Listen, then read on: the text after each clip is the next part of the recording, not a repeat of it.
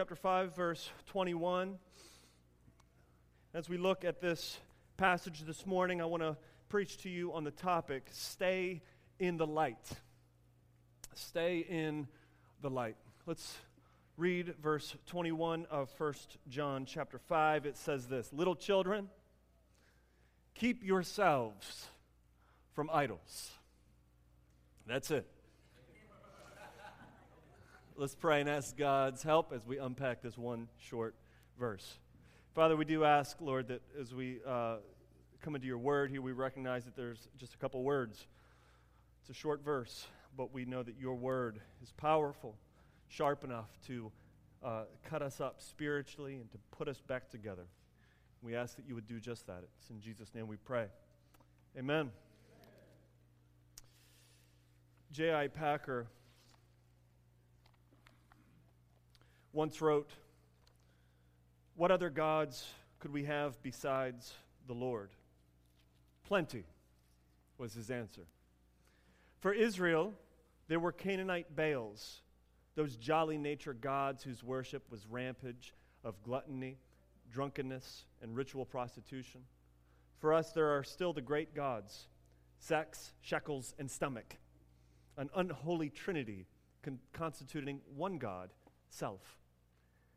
And the other enslaving trio, pleasure, possessions, and position, whose worship is described as the lust of the flesh and the lust of the eyes and the pride of life. 1 John chapter 2, verse 16.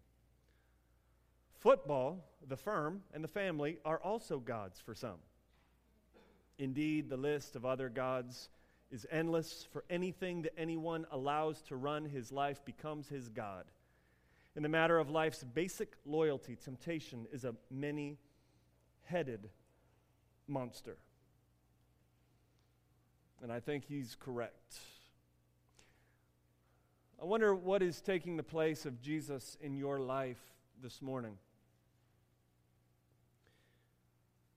There are many gods in this world which compete with Jesus Christ. Gods of this world which compete for the glory of Christ. Gods of this world which compete for the preeminence of Jesus Christ in your life. And the gods of this world lead us into darkness. And that's the only place that they lead us. Now, the gods of this world, as you might know, look very appealing. They look very good. This is why we find ourselves often at the altar of all of these different kinds of gods. But if you look at the text here, in verse 21, he says to keep yourself from false gods. Now, we know that God doesn't require us to keep ourselves from anything which is ultimately good. Think about that with me for just a second. Turkey. Have at it. It's all good. That's what he said. Like, eat meat. It's good. If you don't want to eat meat, vegetarians, may God's grace be with you. You're free to do so. But the point is whether you want to eat vegetables or meat, you're free to do that because it's good. It's all good. You see what I'm saying? Sexual intimacy. Follow the scriptures and you will find the best sexual intimacy that you can possibly have, and that is according to the guidelines of Scripture. It's good. A little wine for the stomach, good. In moderation. But God doesn't keep us. You see what I'm saying? He doesn't say stay away from something that's ultimately good. Now, I wonder what area of God is calling you to obedience in your life, and you sort of are buying this lie that if you obey God in this area of your life, that it's somehow ultimately not good for you. God doesn't keep you from anything that is ultimately good. And what he says here is keep yourselves from idols. What does this tell us about idols? It tells us that they are ultimately what? Come on, help me out. They're ultimately not good. They ultimately lead you only to a place that is dark. Now, we're ending this series in 1 John this morning. This is our 20th sermon in this short book, and we end on this very short verse. I think this is the shortest verse I've ever preached. And I wanted to end on this verse. I wanted to just kind of let this be its own sermon because I found this verse, when I first read through 1 John, I found it strange. Like, it doesn't seem that idolatry has been a theme in 1 John. He hasn't talked about idolatry. He hasn't talked about idols. And then all of a sudden at the end of 1 John, he throws in this final line, which is, you would think the last line of the letter is sort of, that's the it right there. And he says, little children, keep yourselves from idols. Now, remind yourselves that people left the church. That's what precipitated John's writing. There were a bunch, we don't know how many, but we know that it was a significant amount of people. Some scholars, I was recently listening to one scholar talk about this, and he speculates that it was mostly young men for a number of reasons. Could have been some of their leaders, some of their up-and-coming pastors, possibly. And these people have left the church. And that's really what John has been getting at, is this issue that has come up in the church because of this cessation, if you would. And so in chapter 1, we saw that John gets onto the hypocrisy of these false teachers who left the church. These people evidently claim that there is no sin in their life. They don't have sin. It's not a thing. In chapter 2, he talks about how these false teachers promoted this licentious life, and he basically says avoid that sort of stuff. This idea of loving the world and the lust of the eyes and the pride of life. In chapter 3, he talked about lawlessness, and he associated this sort of reckless abandon away from Jesus Christ as not some sort of cute little theological idea or movement or whatever, but he actually calls it lawlessness.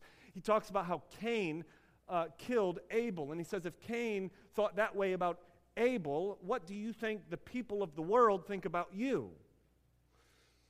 In chapter 4, he got onto this false idea of Jesus, which then led to a lack of love for each other. And he essentially says here, if you don't love each other, you've got no assurance that you are in Jesus. In chapter 5, he talked about what it looks like to love God. And loving God has been a theme in this. And one of the themes of loving God is that we know we love God when we obey God. And this is what he expands on in chapter 5, that we are to be people of obedience to God. And if we are living in disobedience to God, it's actually a sign that we don't really love God. Now, I think what he's doing with this last line is he's saying all of that is idolatry. Like, I think what he's saying is at the end of the day, what I've been encouraging you to avoid, what I've been encouraging you to steer clear from, as you resist these false teachers in your midst, what I'm really talking about is idolatry. I'm talking about idolaters. And I want you to stay far from them, and I want you to stay far from the practice of idolatry. One of the old a catechism is sort of like an old Q&A tool that they would use to teach the church and to teach children theology and doctrine, things of Jesus. There was an old catechism called the Heidelberg Catechism, and its very famous first question is this. It says, what is your only comfort in life and in death? And the answer that's given is this, that I am not my own, but belong body and soul in life and in death to my faithful Savior, Jesus Christ. What is your only comfort in life and death? I want you to ask yourself that question. Like, be honest with yourself. Because the way that you answer that question really determines whether or not you're giving into some idols in your life. What is your only comfort in life and in death? I hope that we can all say amen to the answer, my only comfort in life and death is Jesus Christ. Now, if Jesus Christ is our only comfort, if he is our only hope for life in this world and in the next, family, we can't let anything take the place of Jesus. So how do we do that? Well, first, we've got to know our idols. We've got to know what our idols are. In ninth grade, I had a friend named Eddie. Eddie was one of these kids who hadn't played football since 7th grade, but he thought he was going to go to the NFL. You ever have a friend like that? Maybe that was you. All right? So I remember I was talking to Eddie, and pretty much all he ever talked about was like football and girls. And I was talking to him, and he got all religious on me. And it was uncommon for Eddie to get spiritual. And Eddie said, you know, I've told God something. I was like, what'd you tell God? He said, I told God that if he'll give me 1 year in the NFL, that I will serve him for the rest of my life. I will go anywhere. I will go to the mission field. I'll go to the hardest place in the world and give my entire life for him. And I thought, you are doing such a favor for God, aren't you? So all he has to do is give you a year in the NFL, and you'll give him your life.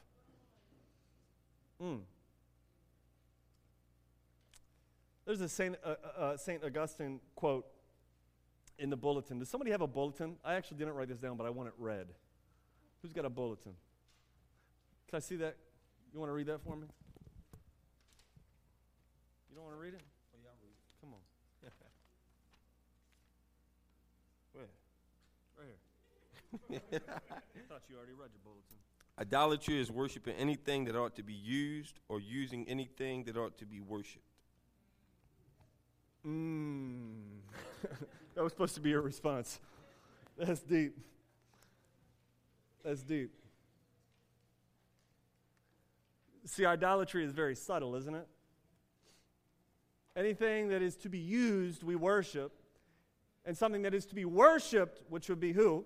God, Christ alone, we just simply use. That is Augustine of Hippo's definition of idolatry, and I think that that's what we fall into when we say things like, if you'll give me a year in the NFL, I'll give you my life. It's very subtle. Now, as we look at the text, he just simply uses the word idols here. And for the ancient world, this would have had both a literal as well as symbolic meaning for the early Christians. Literally, it would have meant stay away from idols. I really think he would have meant that. Meaning the Roman world was filled with idols. There were towns all throughout the Roman Empire that were known for their idols. And so these early Christians would have just been surrounded by idol worship everywhere they went. It would have been impossible for them to live their life and not bump into idols. No, I don't think he's getting all weird and saying, like, literally stay away from the statue itself, as if the statue has some kind of power in and of itself, but he's talking about staying away from the worship of these idols. In addition, these false teachers were most likely what's called Gnostics. Now, Gnostics also had their own idols. They worshipped images of Simon and Helena. Now, whether it was sort of the false teachers introducing some idol worship or whether it was the Roman gods that they worshipped, the reality is that the underlying core of idol worship is the idea of superstition. And you can easily kind of remove somebody from the idol, but it's hard to take the superstition out of that person. Meaning, like, if you want to get pregnant in the ancient world, and you've all growing up, like, you've been told, if you want to get pregnant, you need to go to the fertility gods and pay an offering to the fertility gods. You see how hard it would be now to remove yourself from that superstition. So you claim Christianity and you become a Christian, you're baptized, you join the church, and you can't get pregnant. And there's this little nagging voice in the back of your head, I might need to go down to the temple of Aphrodite. It's a superstition. Now, if we think of superstition, now we can kind of trace that all the way to the 21st century and say, we have our superstitions today, don't we? Is it really Christ and Christ alone in our life, or do we have some superstitious practices that we use? For instance, eating one Cheeto every time your team gets the ball because it seems like they eat a Cheeto, or when you eat a Cheeto, they score. Makes sense? Absolutely. Or wearing a cross around your neck because you believe that cross in some way keeps you safe. Nothing wrong with wearing a cross around your neck. But what's the purpose in wearing the jacket I wear or the hat that I wear? Do I think that there's some kind of superstitious power in this? Or looking at images of Jesus, or paintings, or icons, or statues of Jesus, and believing that there is some kind of aura, some kind of spiritual presence in that statue. I remember walking around Johns Hopkins University with Montrell when he was locked up over there.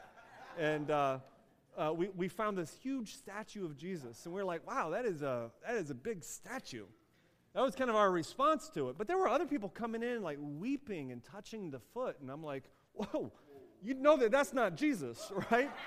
That's just a statue. That's all that is. But idolatry is very subtle.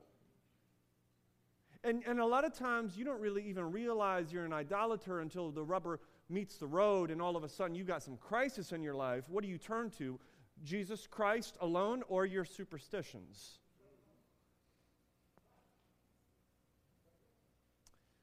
In addition to being literal, there's also a symbolic aspect to idolatry. The New Testament typically uses idols in a symbolic fashion. So, for instance, in 1 Corinthians 10, Paul warns the believers in Corinth. He says, don't be like the idolaters of Israel. And some of them were as they rose to eat and drink. In verse 8, he expands on that, and he calls their idolatry sexual immorality. In verse 9, he explains that their idolatry was putting Christ to the test. In verse 10, he explains that their idolatry was grumbling against God.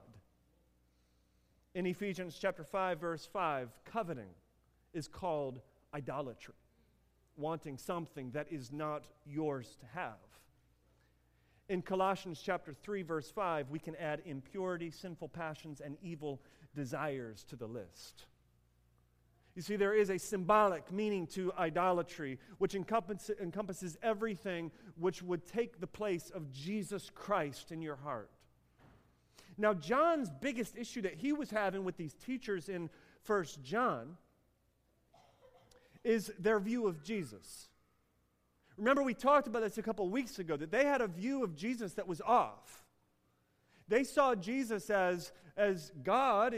They would recognize that he had this divine nature, but they didn't say that they didn't quite give him his full humanity. And then the meaning of Jesus for them was different than the meaning of Jesus that the apostles taught. And see, a lot of times we're so subtle and cool and flirt with idolatry so much, we'll hear people talk about Jesus in just a little different way. And we're like, there's some truth there. He's probably a Christian. John isn't cool with changing any truth about Jesus Christ. He doesn't say, hey, these false teachers are a little off. He doesn't say, they kind of got Jesus wrong. He says, no, it's idolatry. You get half of Jesus wrong, you get the whole of Jesus wrong. It's subtle. Idolatry sneaks in, and we say, I like Jesus, but I don't really like this view of Jesus, or I don't like what Jesus says here in this verse, or I don't like what this author in the Bible says about Jesus. I don't like that part of Jesus, and so I'm going to reject that part of Jesus. Friends, we are setting ourselves up for idolatry. I really like Jesus, but I also love my sin, Pastor. I've had people tell me that. I love fill in the blank. We're flirting with idolatry.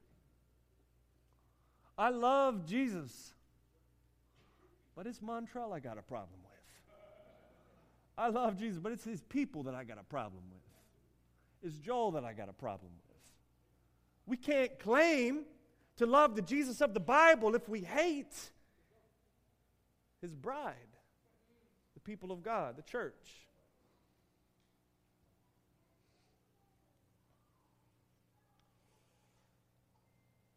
Or maybe you're like Eddie, my friend Eddie, not this Eddie. You say, I would love Jesus. I would give Jesus my whole life if he would just do this for me. Like, God, if you would just give me a spouse, then I would serve you. God, if you would give me a better spouse, then I would serve you. God, if you would just give me some peace and quiet in my life, just a break, then I would serve you. God, if you would give me enough money to pay my bills, I would serve you. God, if you keep my friend alive, I'll serve you. What are we placing up as the if in our worship with God? What are we looking at? What idol is slowly kind of slipping into your life? Can you name 2 or 3 idols that you are tempted to worship? Let's just take a moment, all right? I don't want you to name them out loud. I want you to examine your heart. And I'm thinking of 2 or 3 myself. 2 or 3 idols that I'm tempted to go to. What are these things, these people, these possessions, these positions that sort of tempt you to place them as superior in your life, to find your comfort here as opposed to here in Jesus Christ?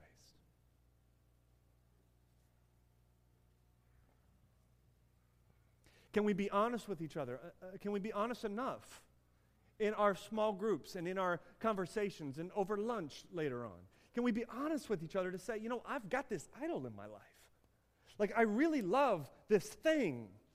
And I realize that it's kind of become an idol. Like, I'm finding my identity here.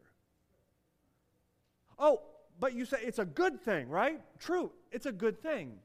You see, a lot of idolatry is when we make a good thing the supreme thing in our life. Like turkey could become an idol if you live for turkey. Now, I pray nobody does, because turkey tends to be dry and you got to use a lot of gravy. It is what it is. But when you make a good thing an ultimate thing, friends, that is the definition of idolatry. Secondly, not only do you have to know your idols, but you also have to know your own identity. Who are you? Let's start with that question. Who are you? Look at the text. Look at the text. He starts this little verse by calling the church little children. Little children. He's reminding them of their identity. Do you know your identity? Do you know who you are? Basketball fans, you remember Jimmy V from North Carolina State? Jim Valvano? He confessed prior to his death that when he was a young 23-year-old coach, that his identity was all wrapped up in whether he won or lost. A reporter came and had asked the young coach, "Why do you care so much about winning?" And his response to the reporter was, "Because the final score defines who you are. If you win, you're a winner. If you lose, you're a loser." Where do you find your identity? I think the reason John is calling them little children is because he's reminding them of who they are. It's at least implicit, as John sees them in such a way that he would call them little children. And this isn't a word in the original language that just simply means children, which is endearing. But there's a little I in the word, which gives the idea of little children. In the same way that I might call my daughter Jaden when I'm being affectionate toward her. I might say, "Jadie." I was at the Target with her yesterday, and she wanted to take a picture of Uncle Ben's rice to send to Uncle Ben. And I said, "Oh, Jadie, let's get a picture."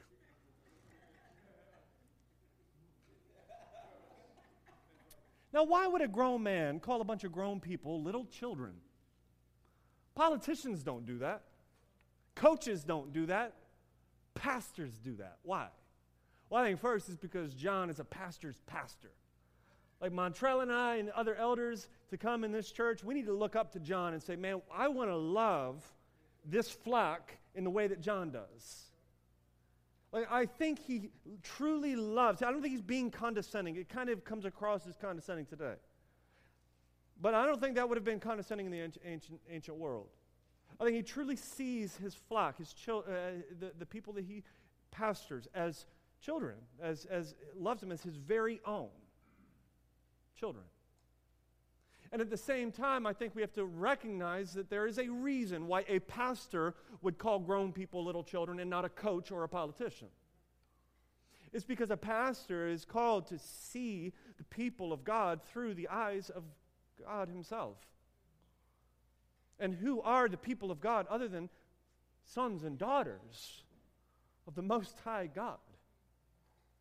So here John is reminding them that you are a child of God. It's been said before that this phrase, I obey, therefore I'm accepted by God, is a definition of religion. Versus, here's the gospel, I am accepted by God, therefore I obey. You see the difference? Our obedience to God comes out of being accepted by God. In the same way, our desire to keep Christ as supreme flows out of the relationship that we have with God in Christ. If you're struggling in your idolatry, it's probably because you're struggling in your identity. A lot of times our identity becomes our idol. You've got identity idolatry. And so kids, for instance, they might see sports, how they do with the game, as their identity. I know I did when I was a kid. I've told my kids before, when I used to play basketball as a child or as a youth, if I would win, I would feel good. I would feel like I have dignity, like I can show my face at school. And if we would lose or if I would play poorly in a game, I would feel like I'm nothing. I would be embarrassed to walk down the hall after the game. Because my identity was wrapped up in basketball, and so therefore my basketball became an idol, but really it was my identity that was an idol. It was what people thought of me that was my idol. And see, as adults, we just get more sophisticated. So it's not winning a t-ball game that we find our identity in, but it's success in the workplace. How well we do at our job. Or whether or not the people around us think we're doing okay. It doesn't actually matter how we do. As long as people think we're doing okay, that's really what matters. Amen? You better not say amen to that. I got you, Tony. I got you. Let me tie my shoe. I'm about to trip over myself.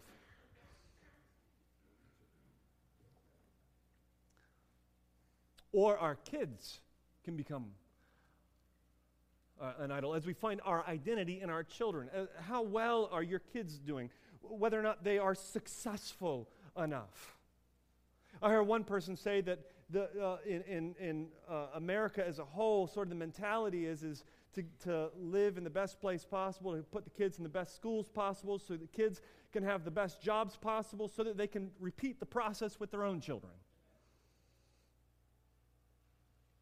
In some ways, though, are we lifting up our kids as like the centerpiece of our life and finding our identity in how well they do? Alistair Begg once said, the idolatry of the nuclear family is killing the church. And I think to some degree he's right. Yet at the same time, we can tear families up. You know, the majority of the children that live in this neighborhood live in single parent homes. And I praise God for single moms. And I praise God for single dads. But we've got to recognize that there is some stuff at work there which would cause a family to split. You might be having trouble in your own home. What kind of idolatries do you have in your own home?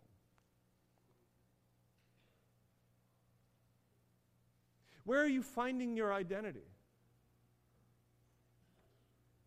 See, we got to get away from this mentality that if I could just get a better fill in the blank, then I would feel okay. Everything would be all right.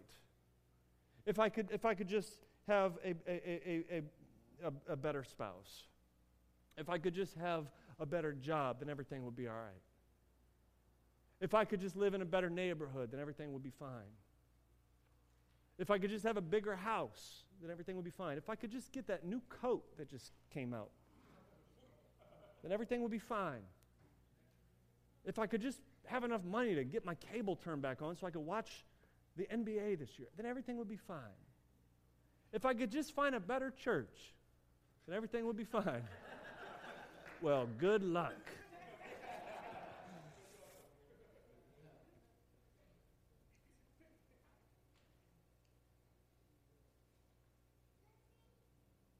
Look, if I am a child of God, then nothing can take the place of God in my life. That is my identity. If all glory and all power belong to Jesus Christ, I can't give any glory and any power to any other god. If Jesus Christ is the true representation of God, then I can't reject him, but he must be supreme. We must know our idols. Secondly, we must know our identity. And thirdly, we must know our instruction that we've been given. Now, if John, I'm going to illustrate this to you in this way. If John, let me explain. Hold up. Let me back up. Imagine for a moment that you're a fish. All right? Not hard to imagine. You love the water. Now imagine that John is writing to a bunch of fish. I think what John would write is he would say, little fishies, keep yourselves from worms dangling on threads. And you see a worm dangling on a thread, and you're like, that actually looks really good. That's a real live worm. Like, that's what I've been looking for the last 2 weeks. And there's an earthworm right here in the middle of the lake. And it's alive. And your friend who goes to fish church with you says, hey, remember what 1 John 5:21 says, little fishies. And he reminds you of the message. And you look at it and you're like, but it looks like a good worm, and I don't see a hook in it. And even if there is a hook in it, how bad can a hook hurt? I mean, this is a good-looking worm, and I'm hungry. So you see, John would say, Nemo? That's your name. Nemo, flee.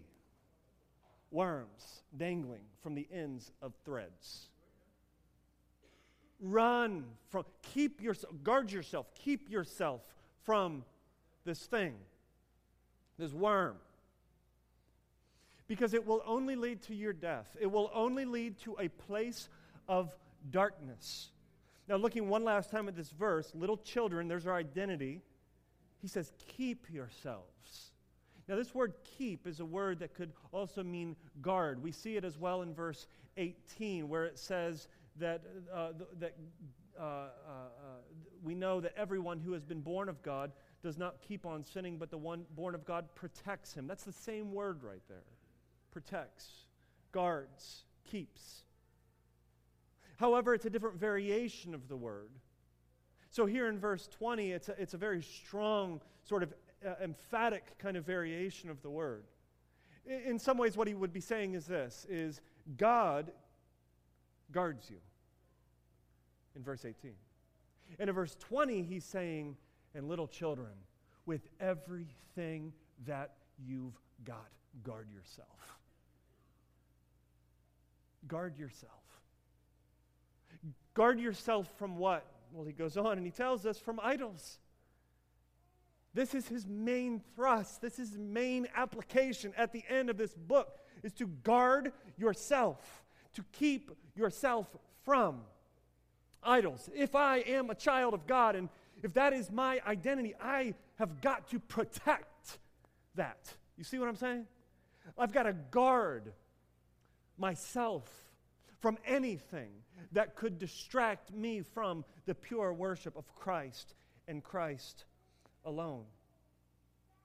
The flow of thought here is this.